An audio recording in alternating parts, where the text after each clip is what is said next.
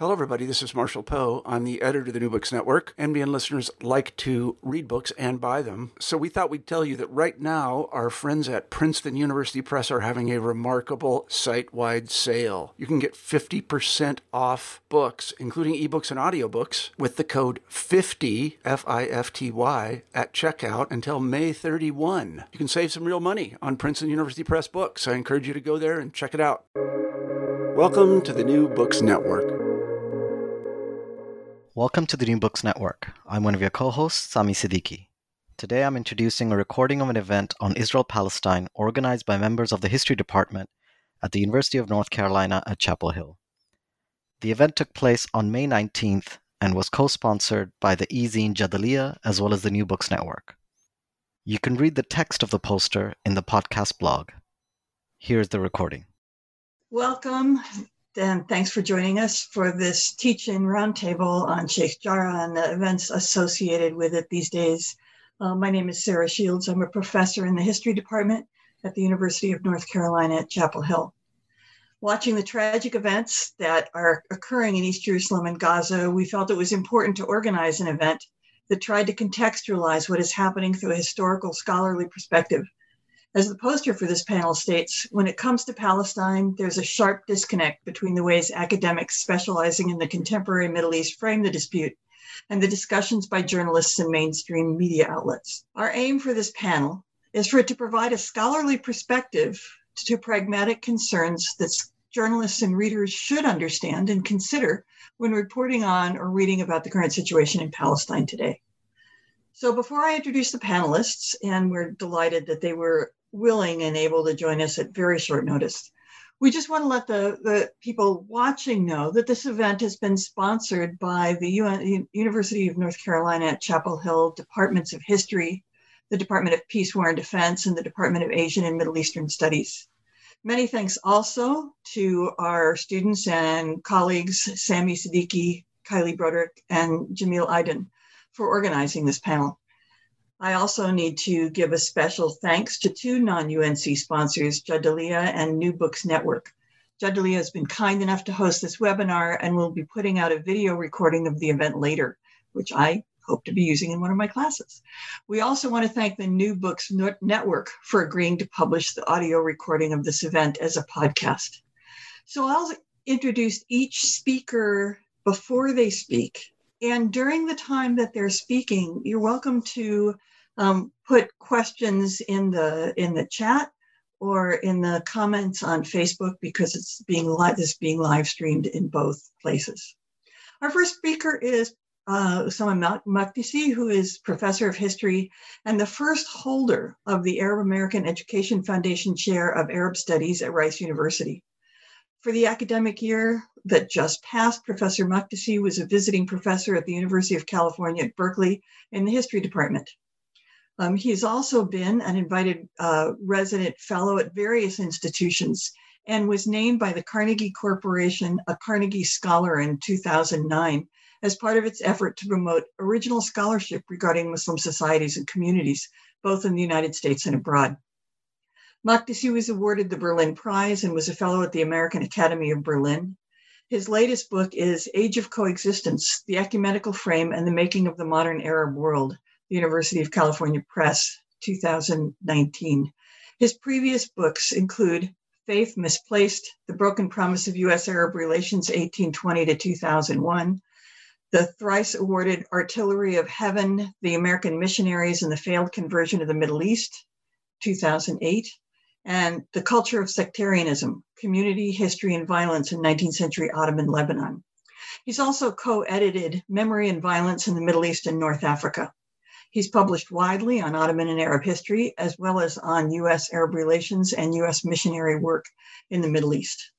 Professor Makdisi. Thank you very much, Professor Shields, for that introduction, and thank you to UNC and to Kylie, to Samer, or Jamil, Jadaliyya, the New Book Network, and my fellow panelists, and of course all the attendees. And above all, thank you to the people of Palestine for what they are going through and for their for their survival in these extraordinary Times. I was asked to speak a little bit about the idea of the relationship between history or historical knowledge or academic knowledge and journalistic representations. At least that's what I understood my task to be. And I guess I'd like to start with a few words about what is patently obvious to any of us, at least to me, about the media representation of what is happening in Palestine and in Israel, as opposed to the academic discourse. And I think there are problems in both. Let me start with the most obvious point, which is that the media, the mainstream media, I'm not talking about social media, I'm not talking about alternative news sites, I'm not talking about progressive forums, I'm talking about the mainstream media. It is overwhelmingly and has been overwhelmingly biased in the sense that the history not only the coverage not only focuses on the immediate events, it almost never provides any kind of historical or contextual background to what is actually occurring and unfolding. In other words, we hear about Palestine, we hear about Palestinians, we hear about Israelis, we hear about rockets, we hear about Hamas, but we almost never get introduced in any way, in any significant way, to the actual history of the conflict, to understand what does it mean and why is there a conflict to begin with? What does it mean to even use the term conflict? What about Palestinian history? What about Palestinian humanity? Why and how do they get effaced? And how and why are certain keywords used in the mainstream media? And why are other keywords not used? So, for example, when I began 20 years ago writing, or even longer than 20 years ago, writing about this for mainstream audiences in various newspapers, editors would routinely, and this, I'll start now with the journalism, then I'll move to the academic knowledge.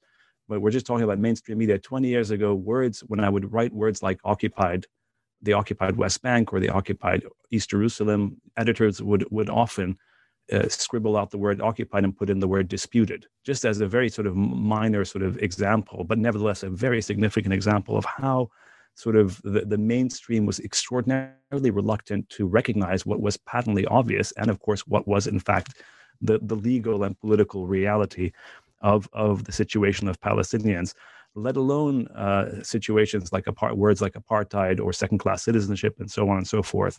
Today, as all of us can see, not only is the conflict represented in the New York Times and in the Guardian and other major Western newspapers as both sides, or routinely as Hamas rockets. And note how many times every single newspaper article I read in the New York Times, for example, mentions Hamas rockets. And of course, there are rockets. And not only are the Hamas rockets mentioned, but the number of Hamas rockets are routinely mentioned. But the number of the actual payload of the Israeli sort of bombings, which are vastly more in terms of damage, in terms of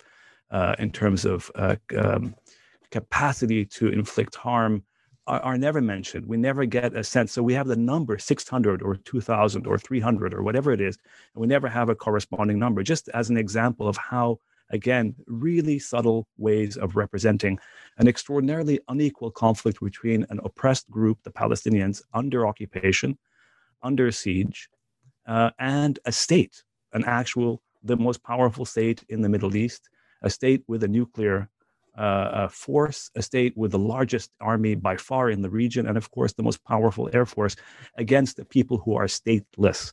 And that sort of sense of stateless versus state, oppressed versus oppressors, and the entire history of the Nakba of 1948, of colonial Zionism, all that is routinely left out.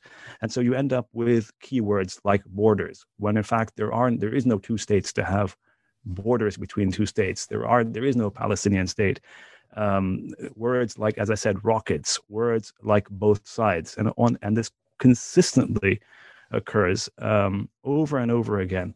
And so the issue, of course, then is not only is that the reality that we have to contend with as scholars working on this region, but we also have to contend with it when asked the basic question as to why this is the case.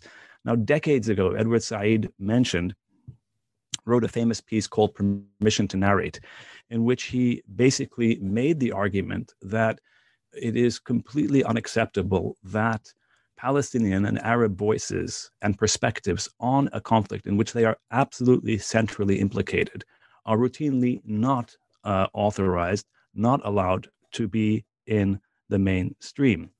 And it's not for lack of eloquent figures. I've mentioned Edward Said. There are many of us here who actually speak routinely in the mainstream.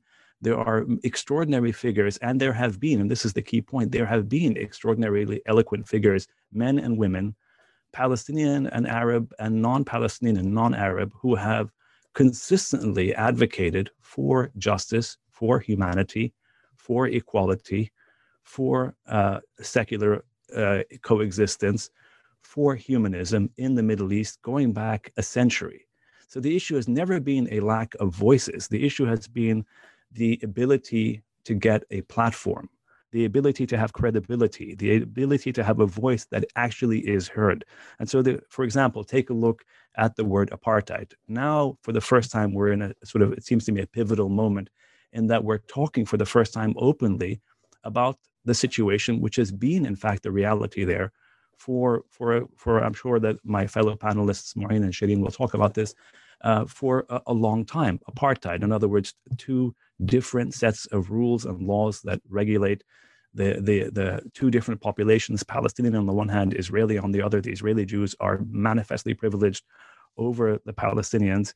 And that word is now coming into circulation because an Israeli human rights organization issued an extremely important report, B'Tselem, and then Human Rights Watch issued its own report about apartheid. And so it seems like the word is finally entered into mainstream. But of course, the question is, why not in 2017 when Rima Khalaf wrote her UN report, and that was censored, and that was completely, or at least suppressed, if not censored actively.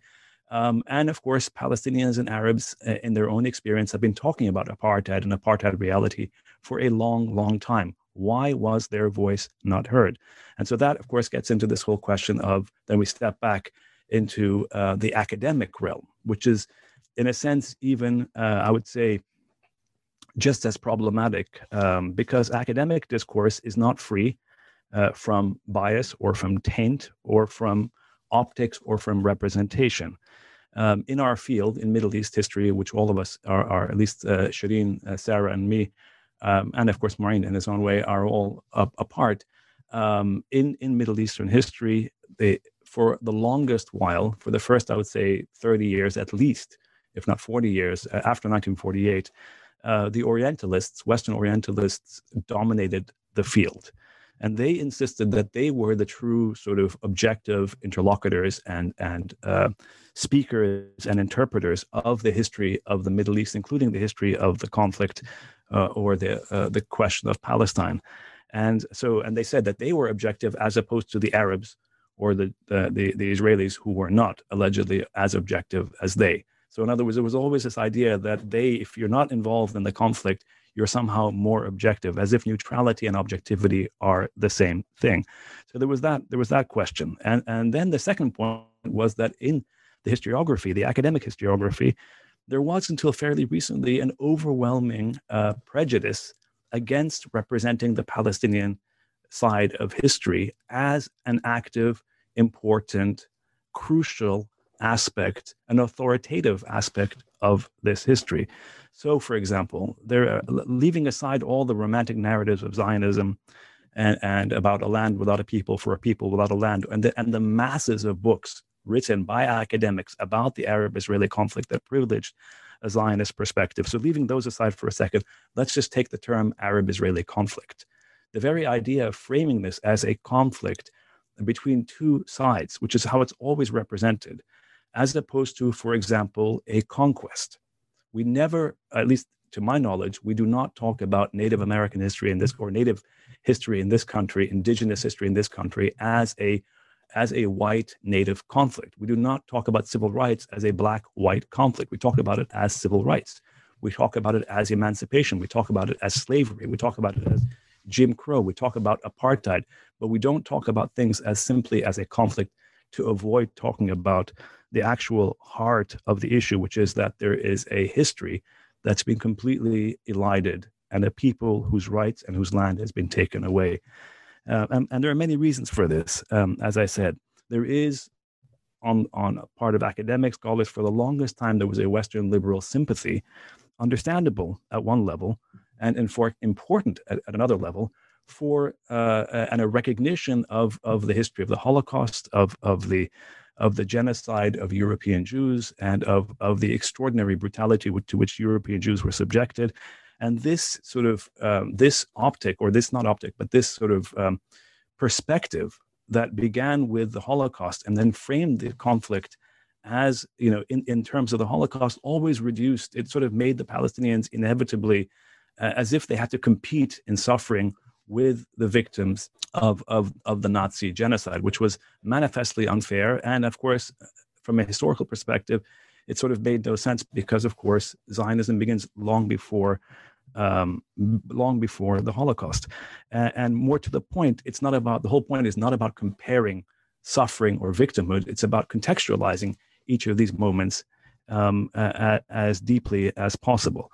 And so there was always, but the point is that there was a liberal sympathy for the victims of the Holocaust, and then there was a transposition of the Holocaust with Zionism, as if these are inevitably the same thing. So that was one problem. The second problem, of course, was the socialists, conservatives, evangelicals, all also sympathized with Zionism and did not take Palestinian history and Palestinian humanity seriously, in the sense that they simply were not there to be grappled with. They weren't there to be debated with. Their historians were not taken seriously. Their scholars were not read. Their production, especially in Arabic, was not read, and until today is still overwhelmingly not read or contended with, so that when we as scholars talk about the Arab-Israeli conflict, we almost always talk about it as an engagement of English language writings. We almost never engage with the writings that are being produced in Arabic among Arab scholars or among Palestinian scholars and journalists and so on and so forth. So there's that structural issue. And then, of course, there are the issues of, I don't want to go into too long, but there are issues of again, this idea of who gets to speak, who is authorized to speak. We see this in journalism, of course. It's changing now, I think, for the first time, but we also see it among historians in the sense that, Palestinians have known for decades that they were expelled and ethnically cleansed from their homelands in 1948. They know that they have not been allowed back. They know that they are refugees. They know their own human condition. They understand their politics. They have narrated this politics. They have spoken about this politics and this history and their humanity.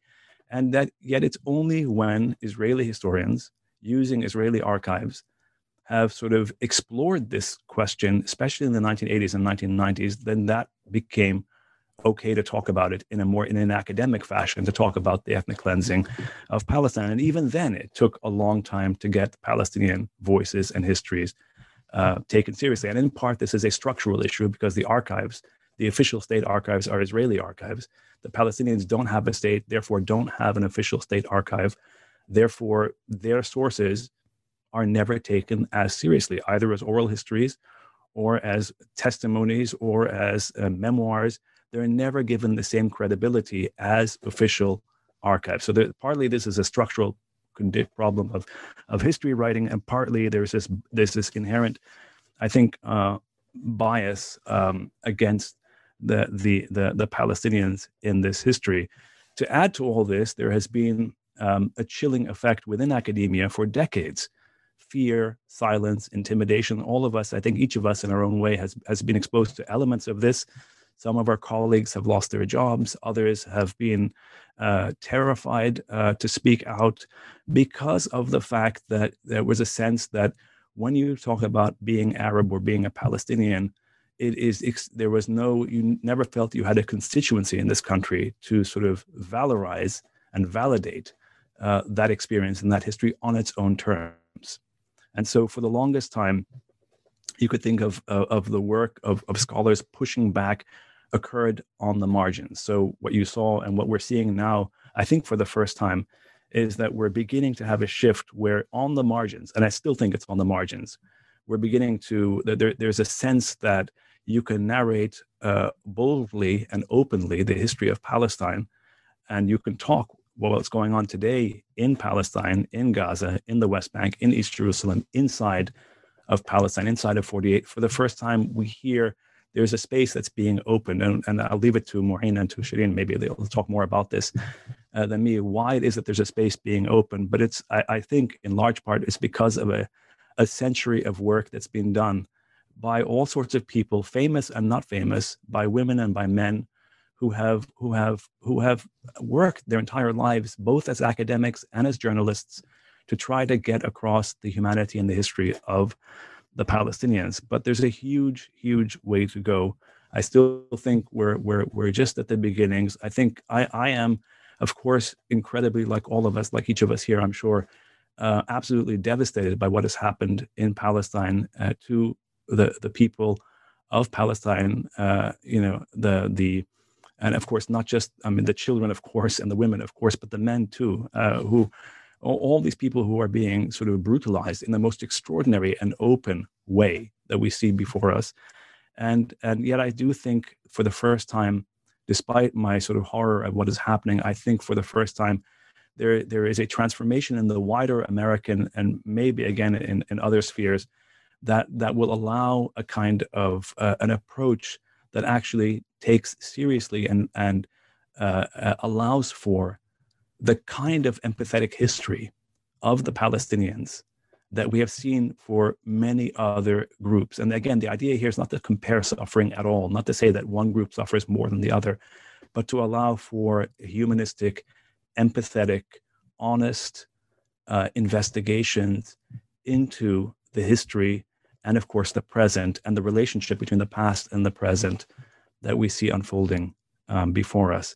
I'm for the first time in my life, I feel a tiny bit of optimism in the sense that I feel that message is going through. When I saw Representative Rashida Tlaib and all the others speak the way they spoke, something is shifting, something is changing.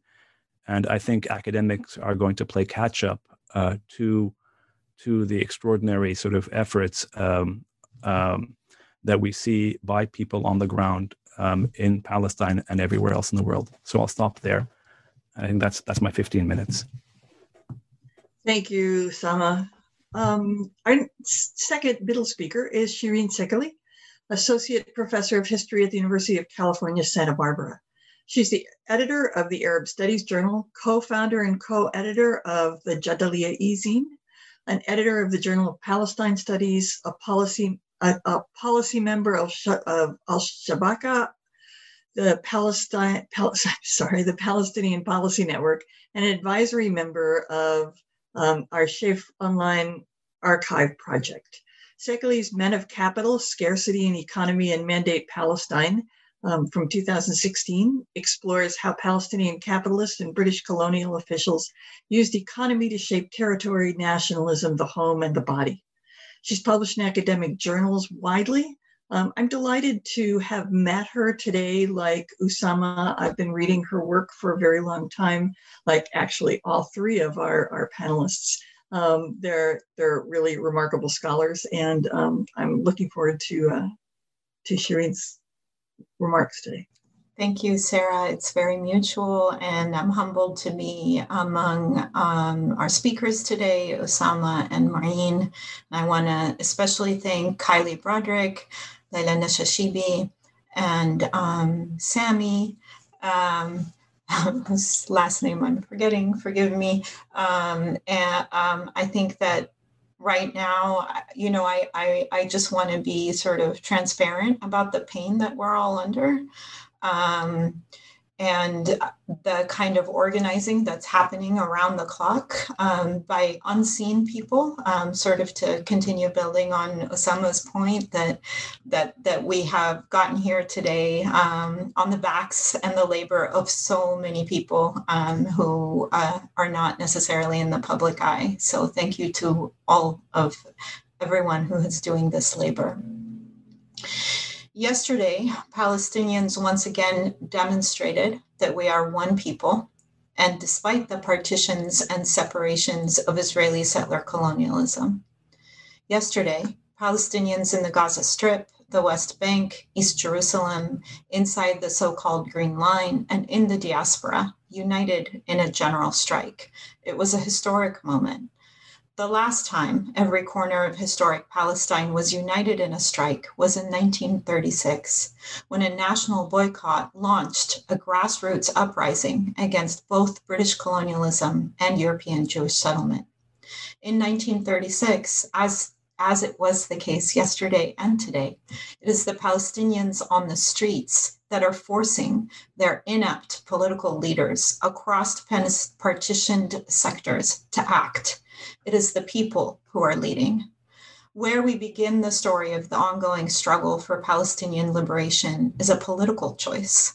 And this is the first concrete tool that I want to offer here. The Palestinian struggle did not begin in 1993 with the Oslo negotiations, an ostensible peace process that further partitioned the West Bank into Bantustans, intensified Israeli settlement in Jerusalem to now well over 250,000 settlers, and facilitated Israeli territorial expansion.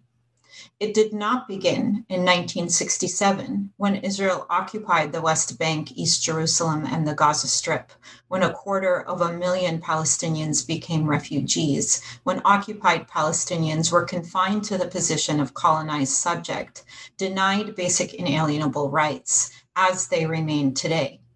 It did not begin in 1950, when the 150,000 Palestinians who remained in what had become Israel sustained Israeli military rule and became internally dispossessed strangers in their homeland. It did not even begin in 1948, with the troubled twin birth of the Israeli state and the Palestinian refugee condition, when 800,000 Palestinians were forcibly expelled or fled under the force of fire, what we call the Nakba, or the catastrophe, what we understand is our ongoing Nakba. It didn't even begin in 1936 with the moment I started with, when the Great Revolt became the most sustained anti-colonial struggle of the interwar Arab countries. This revolt was not just a paramilitary affair. It included a network of national and popular committees that built rebel institutions, which included intelligence, taxation, and juridical branches. And the revolt was more than just a call for political independence. It was also a struggle for social justice against class and elite politics. And here I really want to signal what Palestine has to teach us about the ways in which these revolutionary moments are struggles from within and without. And in response, the British colonial government innovated the techniques of deportation, torture, targeted assassination, and collective punishment that continue to mark Palestinian experience and would be used, in fact, throughout the colonial world in the 20th and 21st centuries. So where do we begin our story? Well, one place to begin would be in the late 19th century, when the first wave of European Jewish immigrants settled in Palestine. Another place to begin, and this is where I would advise, is to begin with a denial of Palestinian peoplehood and political rights that was inaugurated with the Balfour Declaration of November 1917. This declaration launched the British commitment to a, quote, national home for the Jewish people, with the qualification that this would supposedly not prejudice the, quote, civil and religious rights of existing non-Jewish communities. This short memorandum rendered Jewish an ethno-national category in Palestine. It defined the land and its inhabitants by this category, despite the fact that Jews constituted 5% of the people who lived in Palestine at the turn of the 20th century.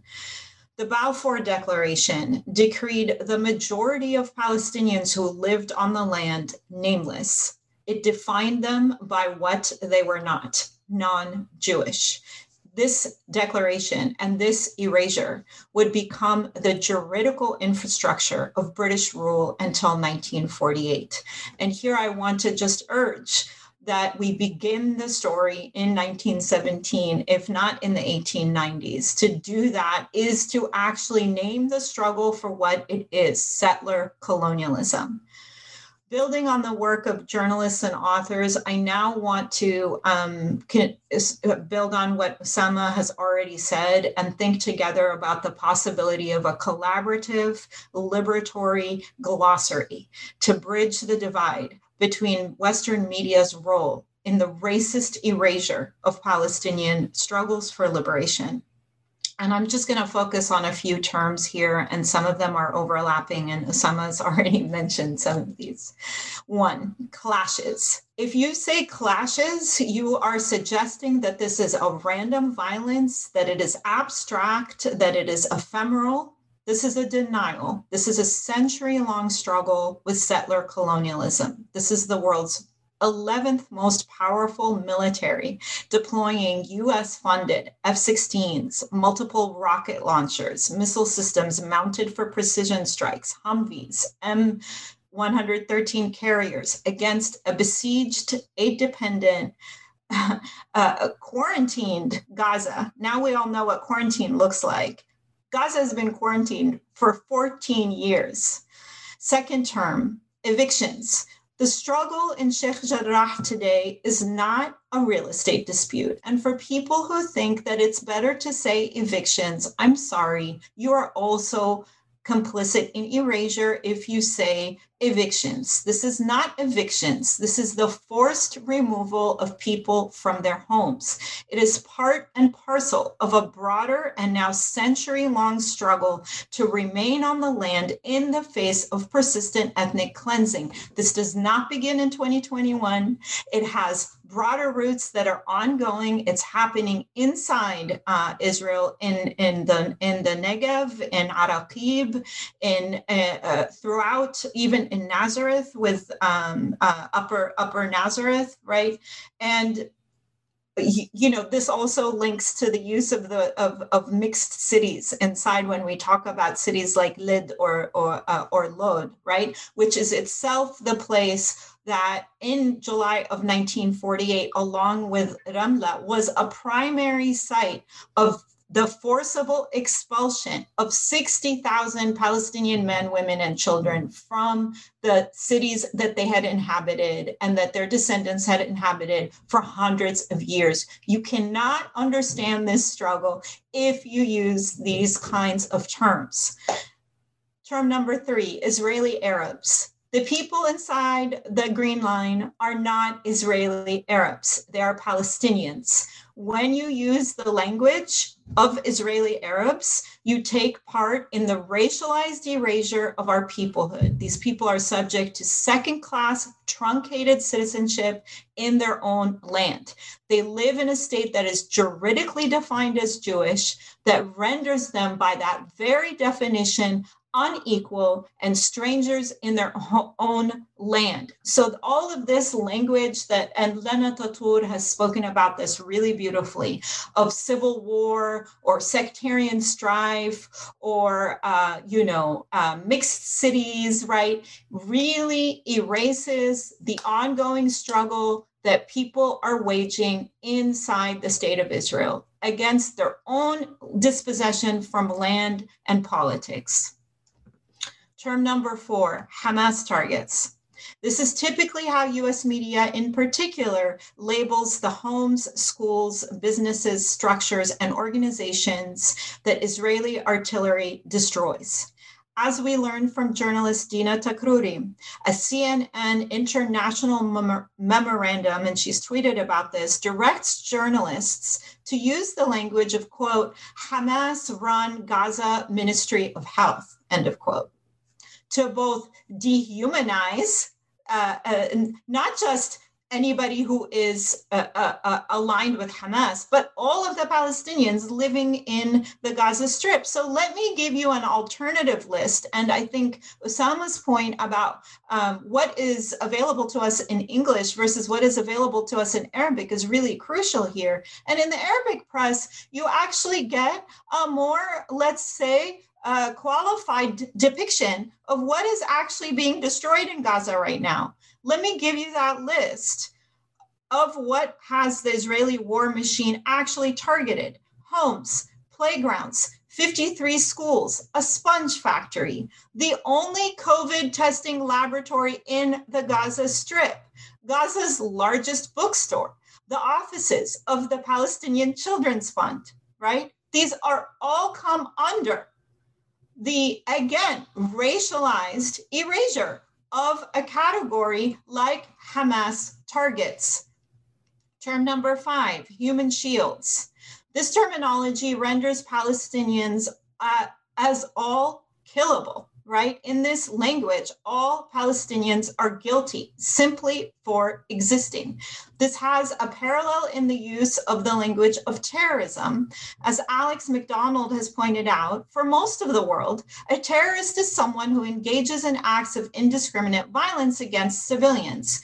Conflating, as has done the Israeli press and the US press, Palestinians or Palestinian organizers protesting, hurling rocks at Israeli security forces as terrorists erases the Palestinian struggle and renders people calling for basic rights irrational and bloodthirsty. I want to also now talk about another thing that Osama brought up, which is this language of women and children, right? And Maya Mikdashi pointed this out in 2014 in the last Israeli all-out assault on Gaza. Then she warned us about this trope of women and children coined by Cynthia Enlow in the context of Vietnam that circulates to delineate ostensible innocence in Gaza and Palestine. This use of women and children accomplishes many discursive feats. I'm going to highlight, as Maya does, 2 of them here. 1, the massifying of women and children into an undistinguishable group brought together by the sameness of gender and sex, and the reproduction of the male Palestinian body and the male Arab body more generally, as always already dangerous. Thus, here what we have also is that the status of male Palestinians, right, which means anybody over the age of 15, is always already suspect, is always already killable. So when we use this language of women and children, we have to be very careful about which kinds of humans we are uplifting as innocents and who are we excluding from that category. The last term I'll talk about is the term, again, that Osama brought up, of both sides, right? These 2 words flatten Israelis and Palestinians into homogenous and mutually exclusive categories. And I get so tired of this, right? As if within Israel, there aren't racialized hierarchies of Ashkenazim, Mizrahim, internal Arab Jewish hierarchies, Ethiopian Israelis, right? Other Black Jewish Israelis.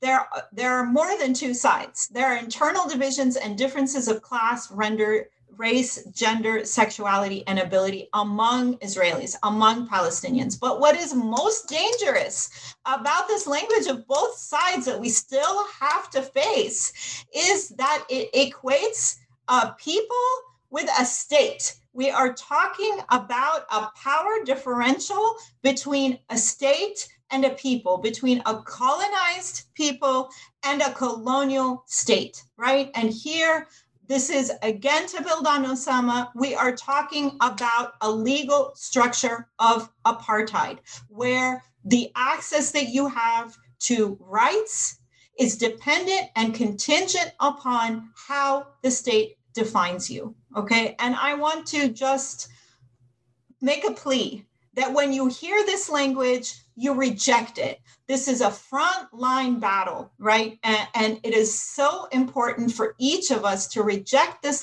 kind of language at every turn that we see it. Palestinians are not objects of sympathy. We do not need to prove our eligibility or our worthiness for independence and liberation.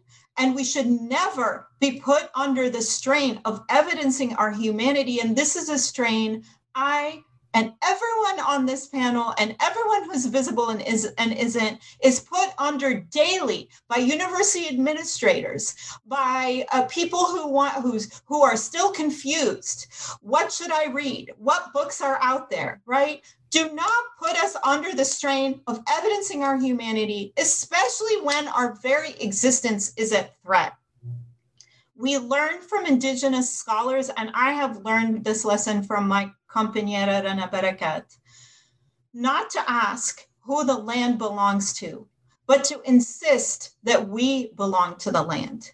The people rising up from the far north to the far south of historic Palestine today all belong to the land.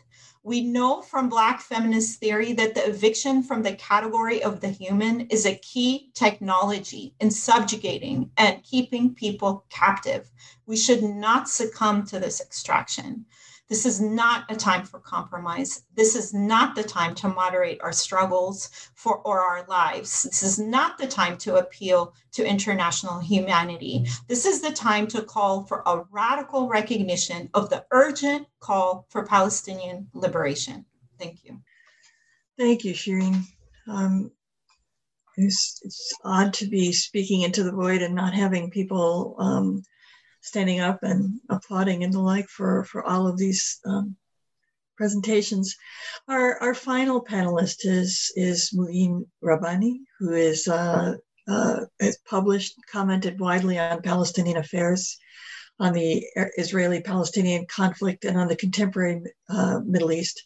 He was previously the senior analyst in Middle East and special advisor on Israel-Palestine with the International Crisis Group, and the head of political affairs for the Office of the United Nations Special Envoy for Syria.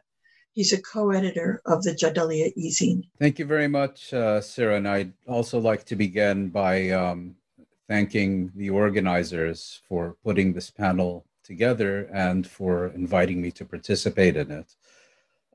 I think my colleagues, Osama and Shireen, have left very little for me to say.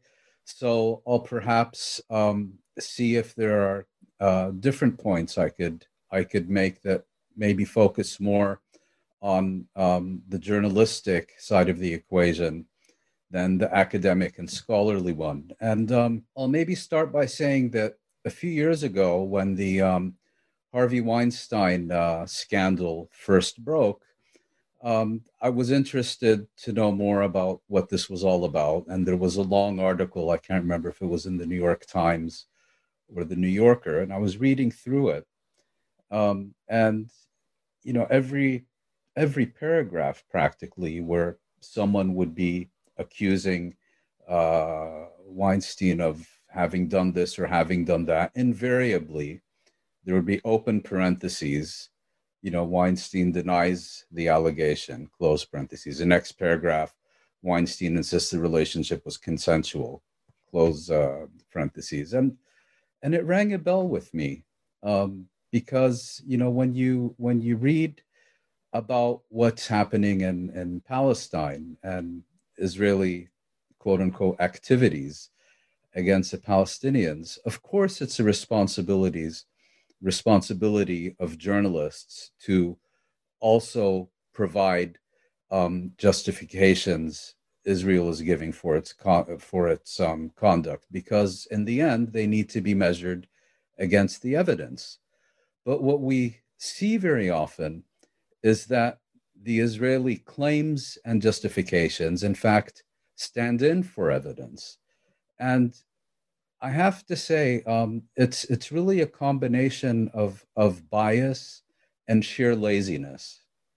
You know, many of these things are so easy to examine and find out. For example, you routinely see headlines that read, Palestinians say 3 killed in Nablus. Well, how much effort does it take to find out whether it's simply Palestinians saying these people were killed, or whether there are actually 3 corpses with bullets in the head or the chest?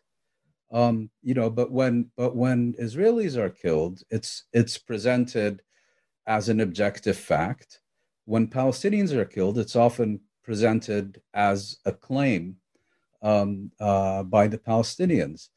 And another example is, I think Osama spoke quite correctly about having Palestinian voices. I think you mentioned Edward Said's permission to narrate. Well, what I have noticed is that since the establishment of the Palestinian Authority under Oslo, Palestinians have a lot more permission to narrate, but it's almost exclusively when it's a talk about their own internal problems. And it's interesting, next time you read an article, look at how often Israelis and Palestinians are cited, and then look at what issues they're cited about. Often it's the Israelis pronouncing on Israeli-Palestinian relations and so on. And then the Palestinians are often let in to criticize their own side, so to speak, rather than to speak directly about Israeli activities. So I'd like to give maybe a few examples because, I mean, if this was the Weinstein story, it would almost be like, he would be giving his story, and then at the end, between parentheses, the women have a different point of view, kind of. That's really how bad it has been historically. So, for example, if we take the issue of Jerusalem, which has been very much in the news, any Israeli population center east of the Green Line is a colony, or if you want to call it a settlement. And each and every one of them is illegal under international law. But in the American media, there's a convention that if it's within the municipal boundaries of Jerusalem, boundaries that I should add are themselves illegal, it's not called a settlement, it's called a neighborhood. If it's beyond Jerusalem, elsewhere in the West Bank, then it becomes a settlement. Where does this come from? Why does this persevere? How come it's not challenged? And we, continue to use the term neighborhood as if it's, just a suburb of another Israeli city rather than a colony on occupied Palestinian territory. We saw this, I think, also very clearly a few years ago when the Trump administration moved the U.S. Embassy to Israel from Tel Aviv to Jerusalem. And what you would often read in reportings is, there's a lot of opposition to this because Palestinians claim it as claim East Jerusalem as the capital of their future state. Well, technically that's true. The Palestinians do claim East Jerusalem as a capital of their future state, but that's not really the issue here.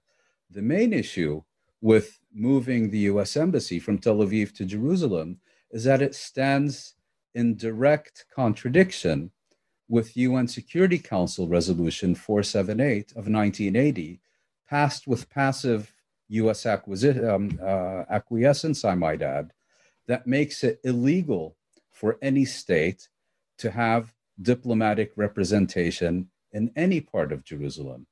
And we almost never saw that in the reporting and debate about the transfer of the U.S. Embassy to Tel Aviv.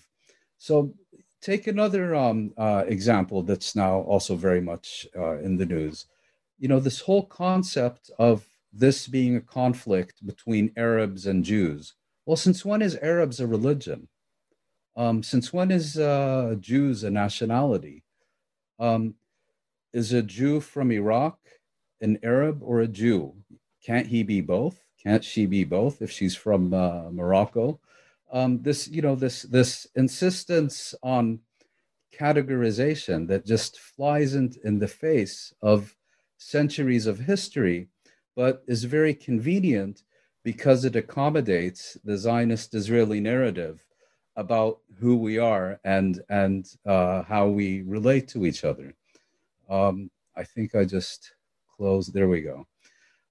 This other so you have Arabs versus Jews, And then you have Arab Israelis. Where did that come from? Israel refers to them as Arab Israelis. How many Palestinian citizens of Israel actually refer to themselves as Arab Israelis rather than Palestinians or Palestinian citizens of Israel?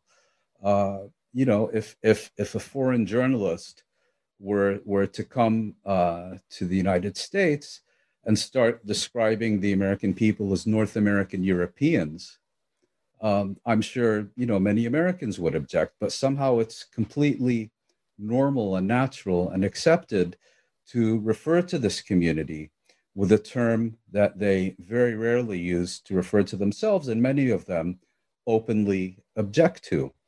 But speaking of this community, how often in the reporting about it is it reported that one of the main issues that this community has endured was that it was placed under military government from the establishment of the Israeli state in 1948 until 1966, that most of its lands were confiscated by the state, and that today there is no free market in real estate in the Israeli state because the overwhelming majority of land and property in the Israeli state is reserved for exclusive use by the state for Jewish citizens.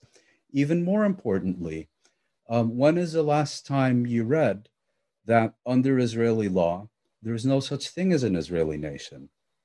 It doesn't exist. Under Israeli law, there is the Jewish people, and then there are Arabs, and then there are Druze, and then there are Circassians. But the concept of an Israeli nation and an Israeli nationality simply does not exist under Israeli law. And that speaks, I think, very strongly to the issues of apartheid that Shireen and Usama were speaking about. I mean, it's germane to this whole issue. And it seems to me also not just a question of historical interest, but also of contemporary journalistic relevance. But you very rarely see it referred to or discussed. Then, when there are what Shireen referred to as clashes, how come it's always Israelis being killed and Palestinians dying passively? As if, as if there's a reticence about giving their cause of death. Well, yes, he did get a bullet in the head, but he smoked 2 packs a day. There's this reticence about calling things by their name, about giving an objective description of reality. And when there is an objective description of reality, that is often reserved for the Israeli representation of reality, but denied to the Palestinian experience. Now, if we look more at the political plane, there's often talk about Oslo's failure to produce a 2-state settlement. Well, the Oslo Agreement is all of 2.5 pages long, and it's available on at least several hundred websites. How many people, speaking of this failure, have actually read the Oslo Agreement and found that it doesn't make a single reference to a Palestinian state? In fact, the word occupation doesn't appear once in the Oslo Agreement. So is this bias? Is it compulsive laziness? Is it a combination of the two? Which is worse? And I'll just perhaps give a few more examples. Palestinian violence. Yes, of course, Palestinians have resorted to violence over the years. In fact, over the last century, everyone has. But Palestinians are presented as somehow being a congenitally violent people who are incapable of responding to any grievance that they may have without immediately resorting to mass terrorist hysteria. But these things can be examined.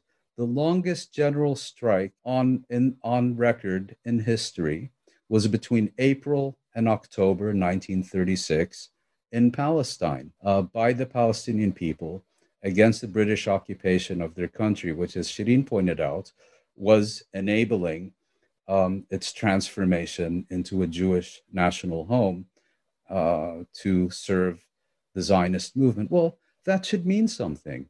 And there are numerous other examples that are often either ignored or elided.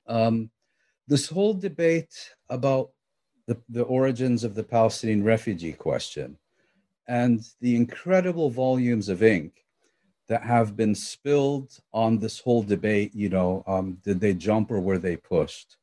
Were they expelled or were they fled? Well, as a historical matter, I think it's very relevant.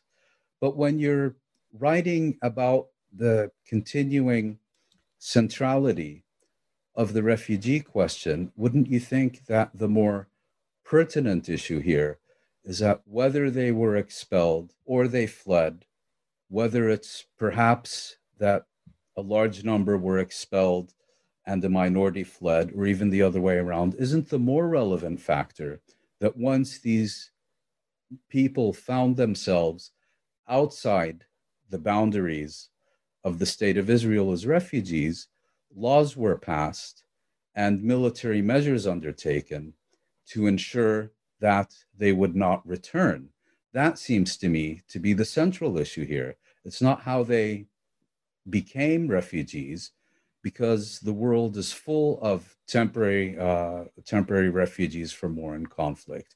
The issue is, why is it that almost 75 years later, these people are still refugees? And the simple one-line explanation is that they are prevented from returning by Israeli law and Israeli action. And this goes directly to another issue that's now very much in the news, which is the Gaza Strip. It's often referred to as one of the most densely populated territories on Earth. Well, that's factually correct. But why? The answer is because the Gaza Strip had a population of less than 80,000 people in 1947, and in 1949 had a population of 280,000 people.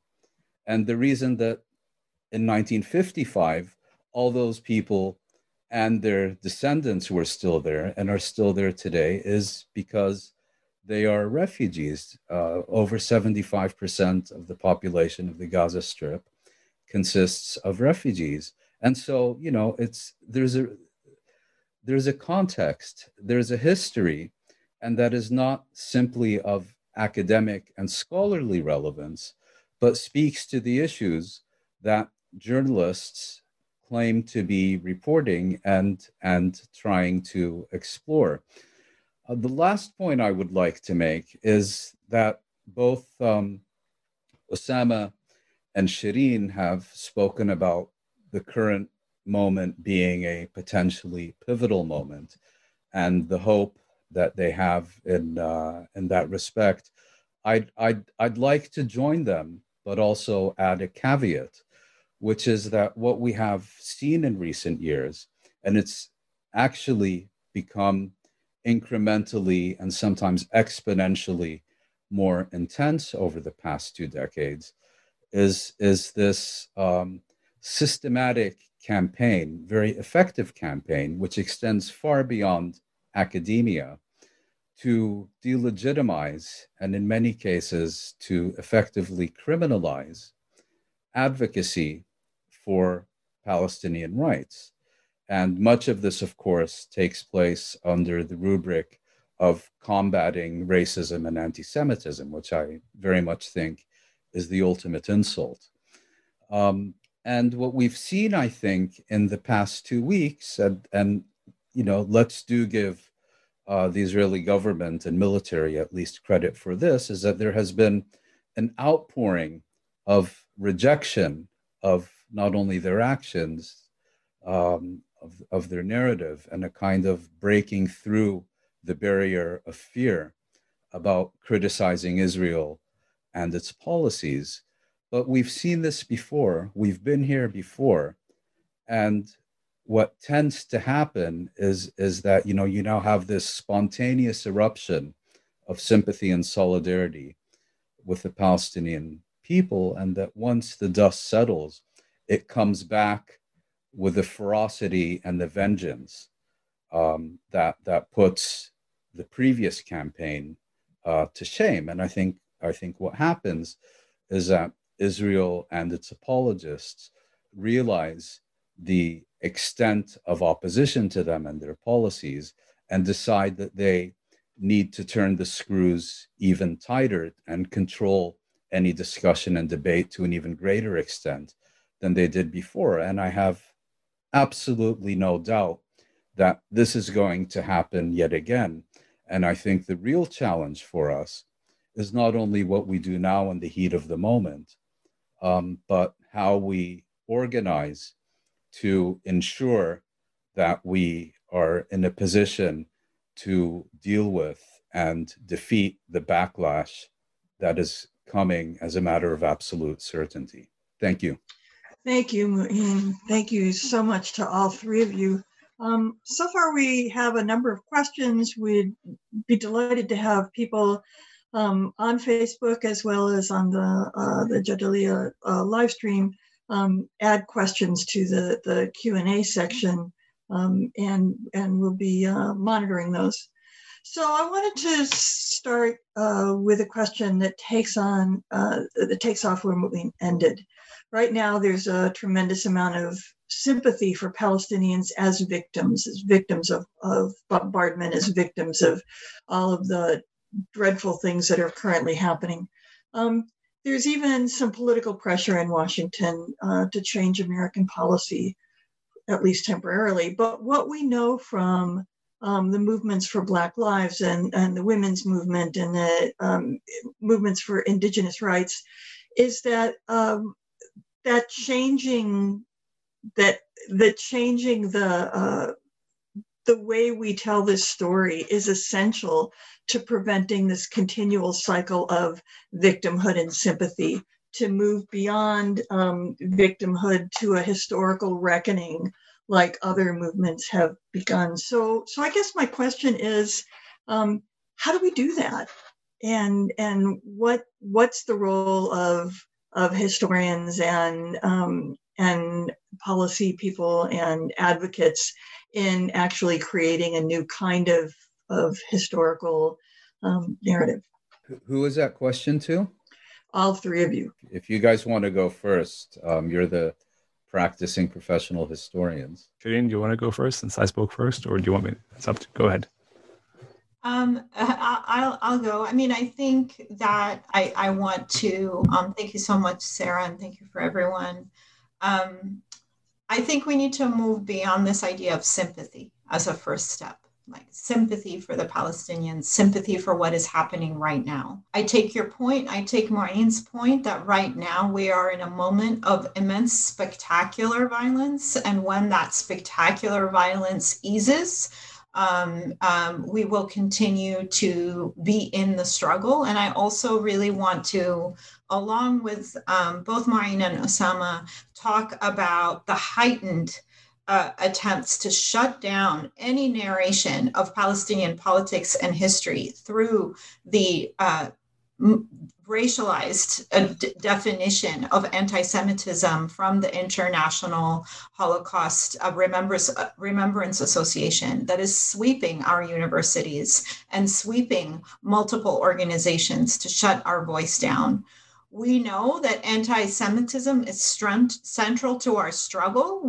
Fighting anti-Semitism is central to our struggle, just as fighting all forms of racism, including anti-Blackness, including Islamophobia, including anti-immigrant xenophobia, anti-Latinx, anti-Indigenous in this country and beyond. And so I think, again, I would invite us all to move beyond sort of the immediate moment and to move beyond this, our attempts to garner sympathy and instead turn to the liberation movements that are going on right now. I mean, I really want to suggest that it's not just that Rashida Tlaib is in Congress, and it's not just that Beit Salem just came out with this apartheid report and that Human Rights Watch did too. We made that possible. Palestinian organizers and all of the organizers in these movements have pushed. It's a war of maneuver. It's a long one. It's grinding, but we have a role to play in that, right? And so I think what we do is continue this struggle by focusing on popular movements, not through states, right? So here I think that the movement for Black Lives, Standing Rock, the struggle in Mauna Kea, all of these various struggles have informed and opened up the space for us to speak in new ways and make demands in new ways that continue to build on the struggle historically. I also really want to insist here about the broader struggle for liberation in places like Egypt, in places like Syria, in places like Lebanon, Iraq, Yemen, the Arabian Peninsula. We really have to, again, make a distinction between the states and governments of these places and their people. And we have to understand that that all of our liberation is inextricably connected and dependent. And I think we switch our attention from this insistence on, people recognizing us, we're not going to win that. We have to force that, and we force that through solidarity and intersectional alliance, and asking ourselves also hard questions, right? And I think working within our movements to really work on patriarchy and sexism and racism within our movements, not just external to them. And I think that's the work that will really make a different kind of turn. And I want to really also recognize here the work of so many amazing, talented, intelligent, young Palestinians who are behind the scenes and doing this work in the Palestinian Feminist Collective, in the Palestine as Praxis petition that has gone around. And this generation is not waiting around for sympathy. They're waiting and taking part in liberation struggles that are intersectional. I mean, I'd like to echo what Shireen said. I agree with what Shireen just said, and also to speak directly to the question that Sarah posed in terms of historical practice in our profession.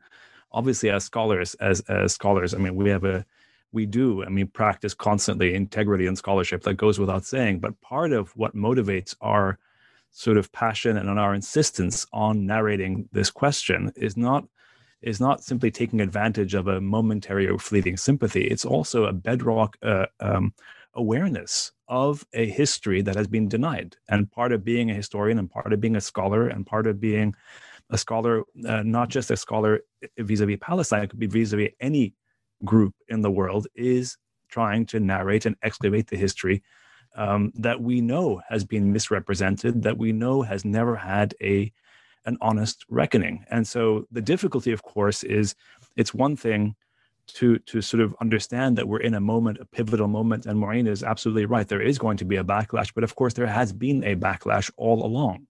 And but the point of it is that we've never had a moment where you've had the kinds of Congresswomen speaking so explicitly and unapologetically and so directly to a human experience that is almost impossible to refute. It is very difficult to actually say, I want to be for an apartheid state, or I want to be for killing, or I want to be for the oppression of another people. It is very difficult to make that argument.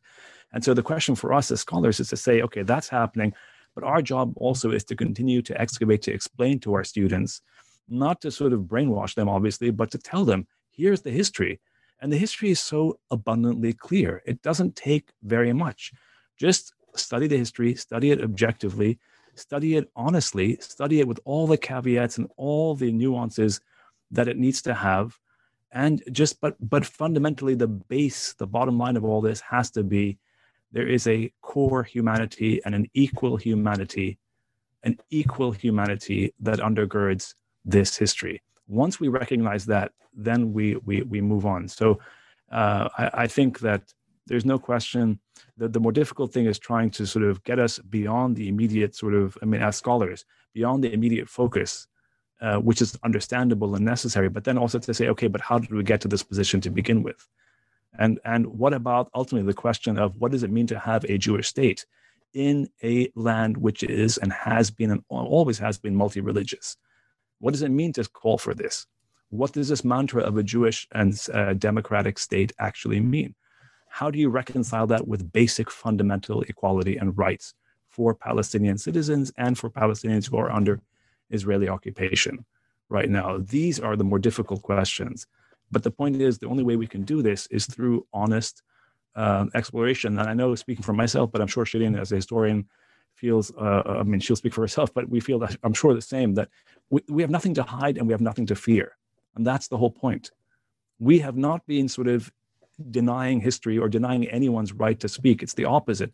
We want an honest exploration because we have a very powerful sense of the importance of history and historical narrative in explaining what is going on today. Yeah, I'd maybe just add to the last point that Osama made. I think it's very much also about sources. If you were reading a book about the Jewish rabbinate in early Ottoman Tiberias, and it was all Muslim sources, you'd kind of think twice about the value of the book you're reading. But it's, considered perfectly reasonable and legitimate to have libraries full of books about this territory, which have virtually no reference to Arabic or Palestinian sources. And you see this, I think, to an even greater degree in much of modern and contemporary journalism. I mean, you think it's bad now. Go back 10 or 20 years. There's actually been a sea change for the better, but it's a very, very large ocean. And so the change is real. I mean, I'm speaking to you from the Netherlands. Here, they don't talk about the Israeli-Palestinian conflict. They talk about the conflict in Israel. So, it's next time you read a newspaper article where there are no Palestinians quoted about their own reality, or rather the reality that's being inflicted upon them, put a value on that, put a value judgment on that. Thank you. I have a question here for Osama. He said, so lucid and helpful. I think I heard you once say that you didn't think BDS was an effective strategy to end the occupation. Has your thinking shifted on this issue? I don't know what, I'm not sure what conversation is being referred to, because I don't think I said that. I think I must have said, I don't think BDS can be the only strategy of liberation. I think this is the fundamental point. There is a situation in Palestine where you have a massive, there is a very powerful state. There are Israeli Jewish people, and these people have to be part ultimately, and will be part ultimately, of any kind of real solution if we genuinely believe in secular democracy and freedom and equality. So BDS is one strategy, because it's basically a strategy which tries to put pressure, like the apartheid movement, like many other movements in history that try to sort of leverage a moral power to try to reverse or try to sort of in some way balance the extraordinary imbalance of military and economic and political power that we of course see happening right now. But it can't be the only BDS. We shouldn't delude ourselves into thinking, or at least I shouldn't say delude, maybe that's too strong, but we shouldn't sort of reduce the entirety of Palestinian resistance to simply BDS. There has to be a respect for what people inside of Palestine say, what people in the West Bank, in Jerusalem, in Gaza also say. And so rather than just make it sort of an academic debate. So I really think that there's got to be, like in every liberation struggle, there are multiple strategies of resistance and tactics of resistance, but there has to be one overarching goal, which is liberation. and equality for all people. Sarah, can I also just come in for a second? So I just want to on boycott, divestment, sanctions. I think exactly as Osama is saying, BDS is a vehicle. BDS is not the movement. BDS is part of, again, a century-long struggle to remain on the land. And the boycott, divestment, sanctions movement, again, I really want to insist about making visible the role of Palestinian organizers, Palestinian rebels, the nameless, not the famous people, right?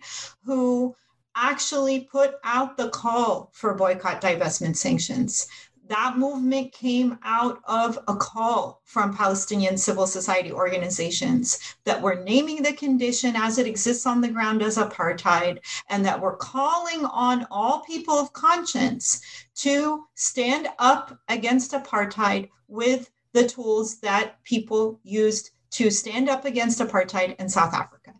These are the tools. And frankly, boycott, divestment, sanctions has been one of the primary targets of this entire campaign to render us illegitimate, to render us subhuman, to instill fear that anytime we speak, we will be accused with anti-Semitism. And I really want to recognize again the work of Palestine Legal on this, and the way that they have recorded in the last years the thousands of people that have been subject to a politics of distraction in courts, the 90% of which have not been successful. So I think that boycott, divestment, sanctions continues to be a vehicle and a tool among many others. And I also want to again insist, I'm sorry, that this is actually a moment where we might turn away from our fixation on recognition and insist unapologetically on our right to liberation. And I think BDS is part of that, as exactly as Osama said. Thank you. We have not very much time, and the questions seem to be interconnected. So I'm going to read two of them. The first one is from the chat, from the Facebook chat, sorry. I'm curious about the political networks and organizations that are facilitating the Palestinian struggle right now. What political formations should we be keeping an eye on? How do they relate to or contest existing organizations like the PA, Fatah, Hamas, the Islamic movement inside 48, and various other movements? The other question from the Q&A here is, in the current situation, not only solidarity among the Palestinians is remarkable, but also Arabs, people not states, are visibly expecting their solidarity with Palestinians. Do you think this shows some sort of reemergence of popular solidarity network among Arabs in general? I'll just quickly take that Arab solidarity question and leave the institutional party question to my colleagues.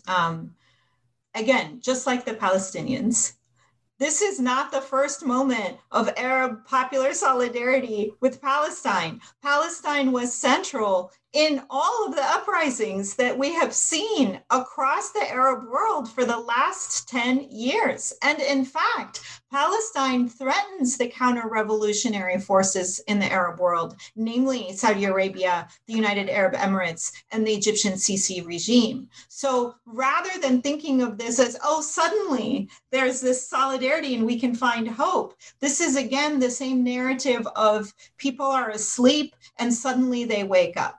I think we have to move beyond this kind of infantilization of popular movements and popular uprising and recognize that people have never been asleep and they have been resisting in multiple forms in Arab countries throughout this struggle, you know, and also in struggle against their own authoritarian regimes.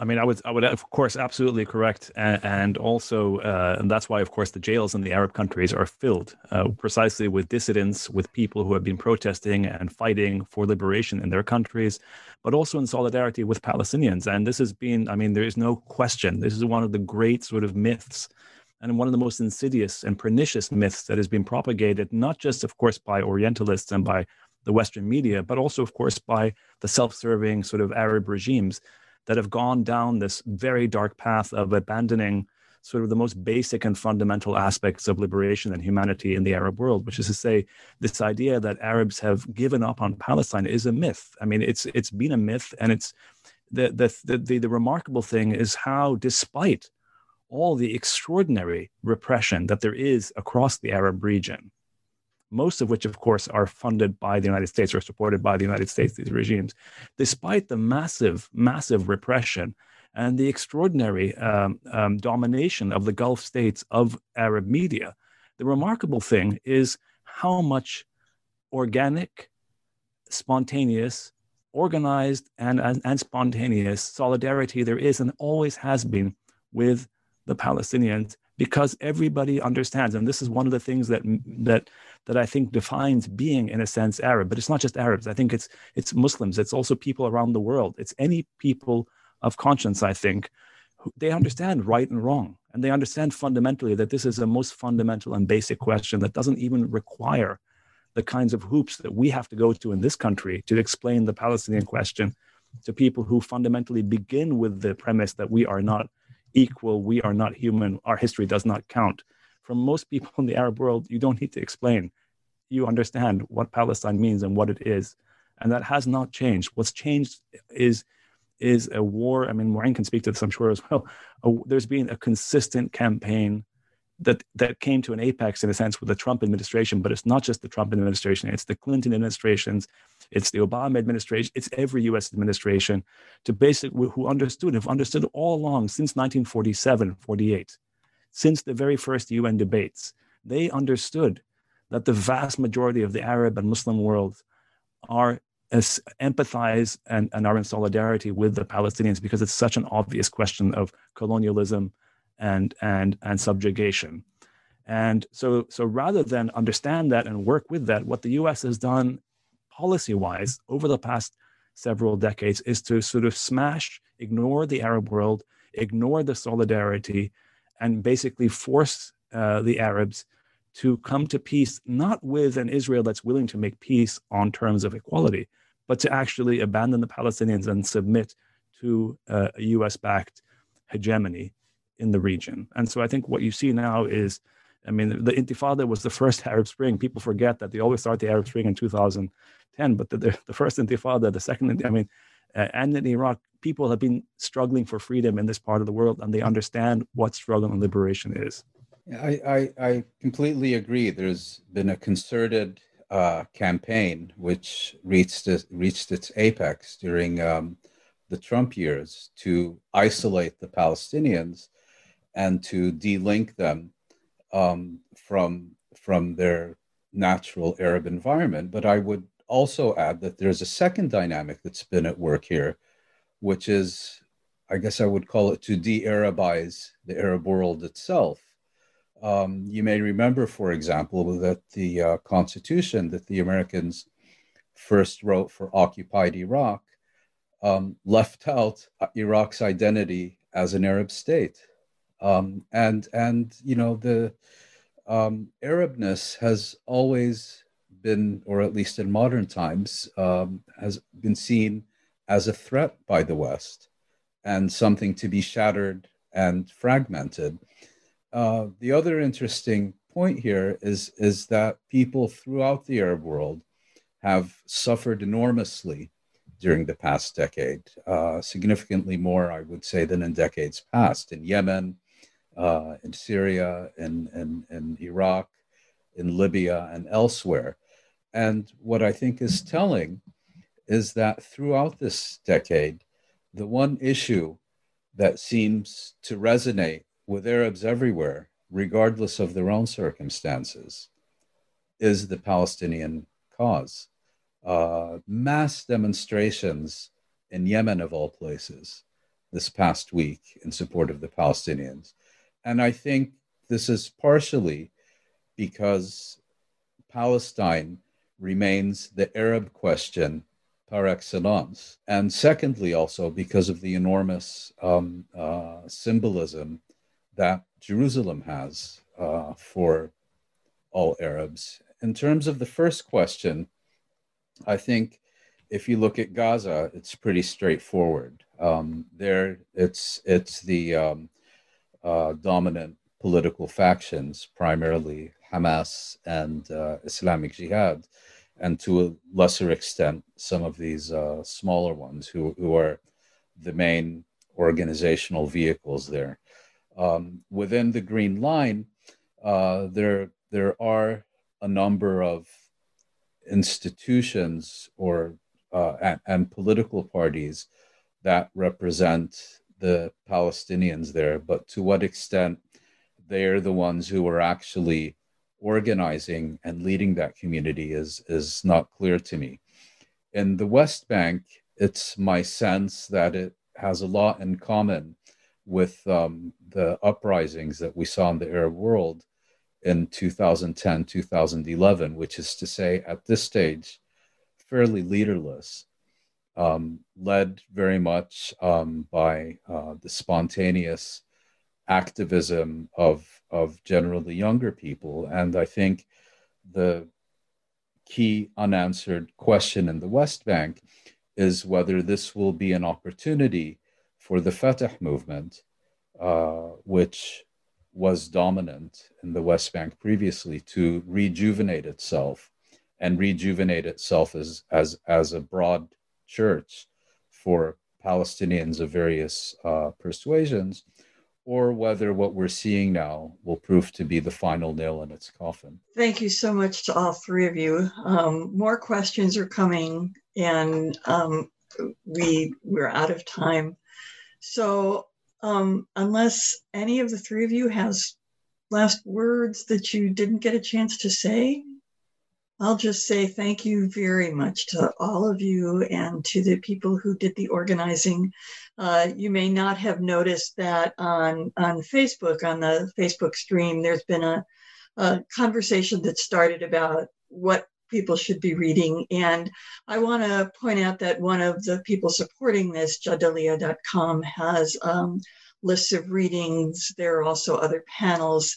It's not difficult to find places to get the information that you need to do your teaching or to do your reporting. You've got a list of alternative words to use. And stay away from Thomas Friedman. Thank you very much to all of you. I'm very grateful. I've learned a whole lot. And thank you. Thank you. Take care. You too. Thank you. So much. Bye-bye, everyone. Bye. Thank you.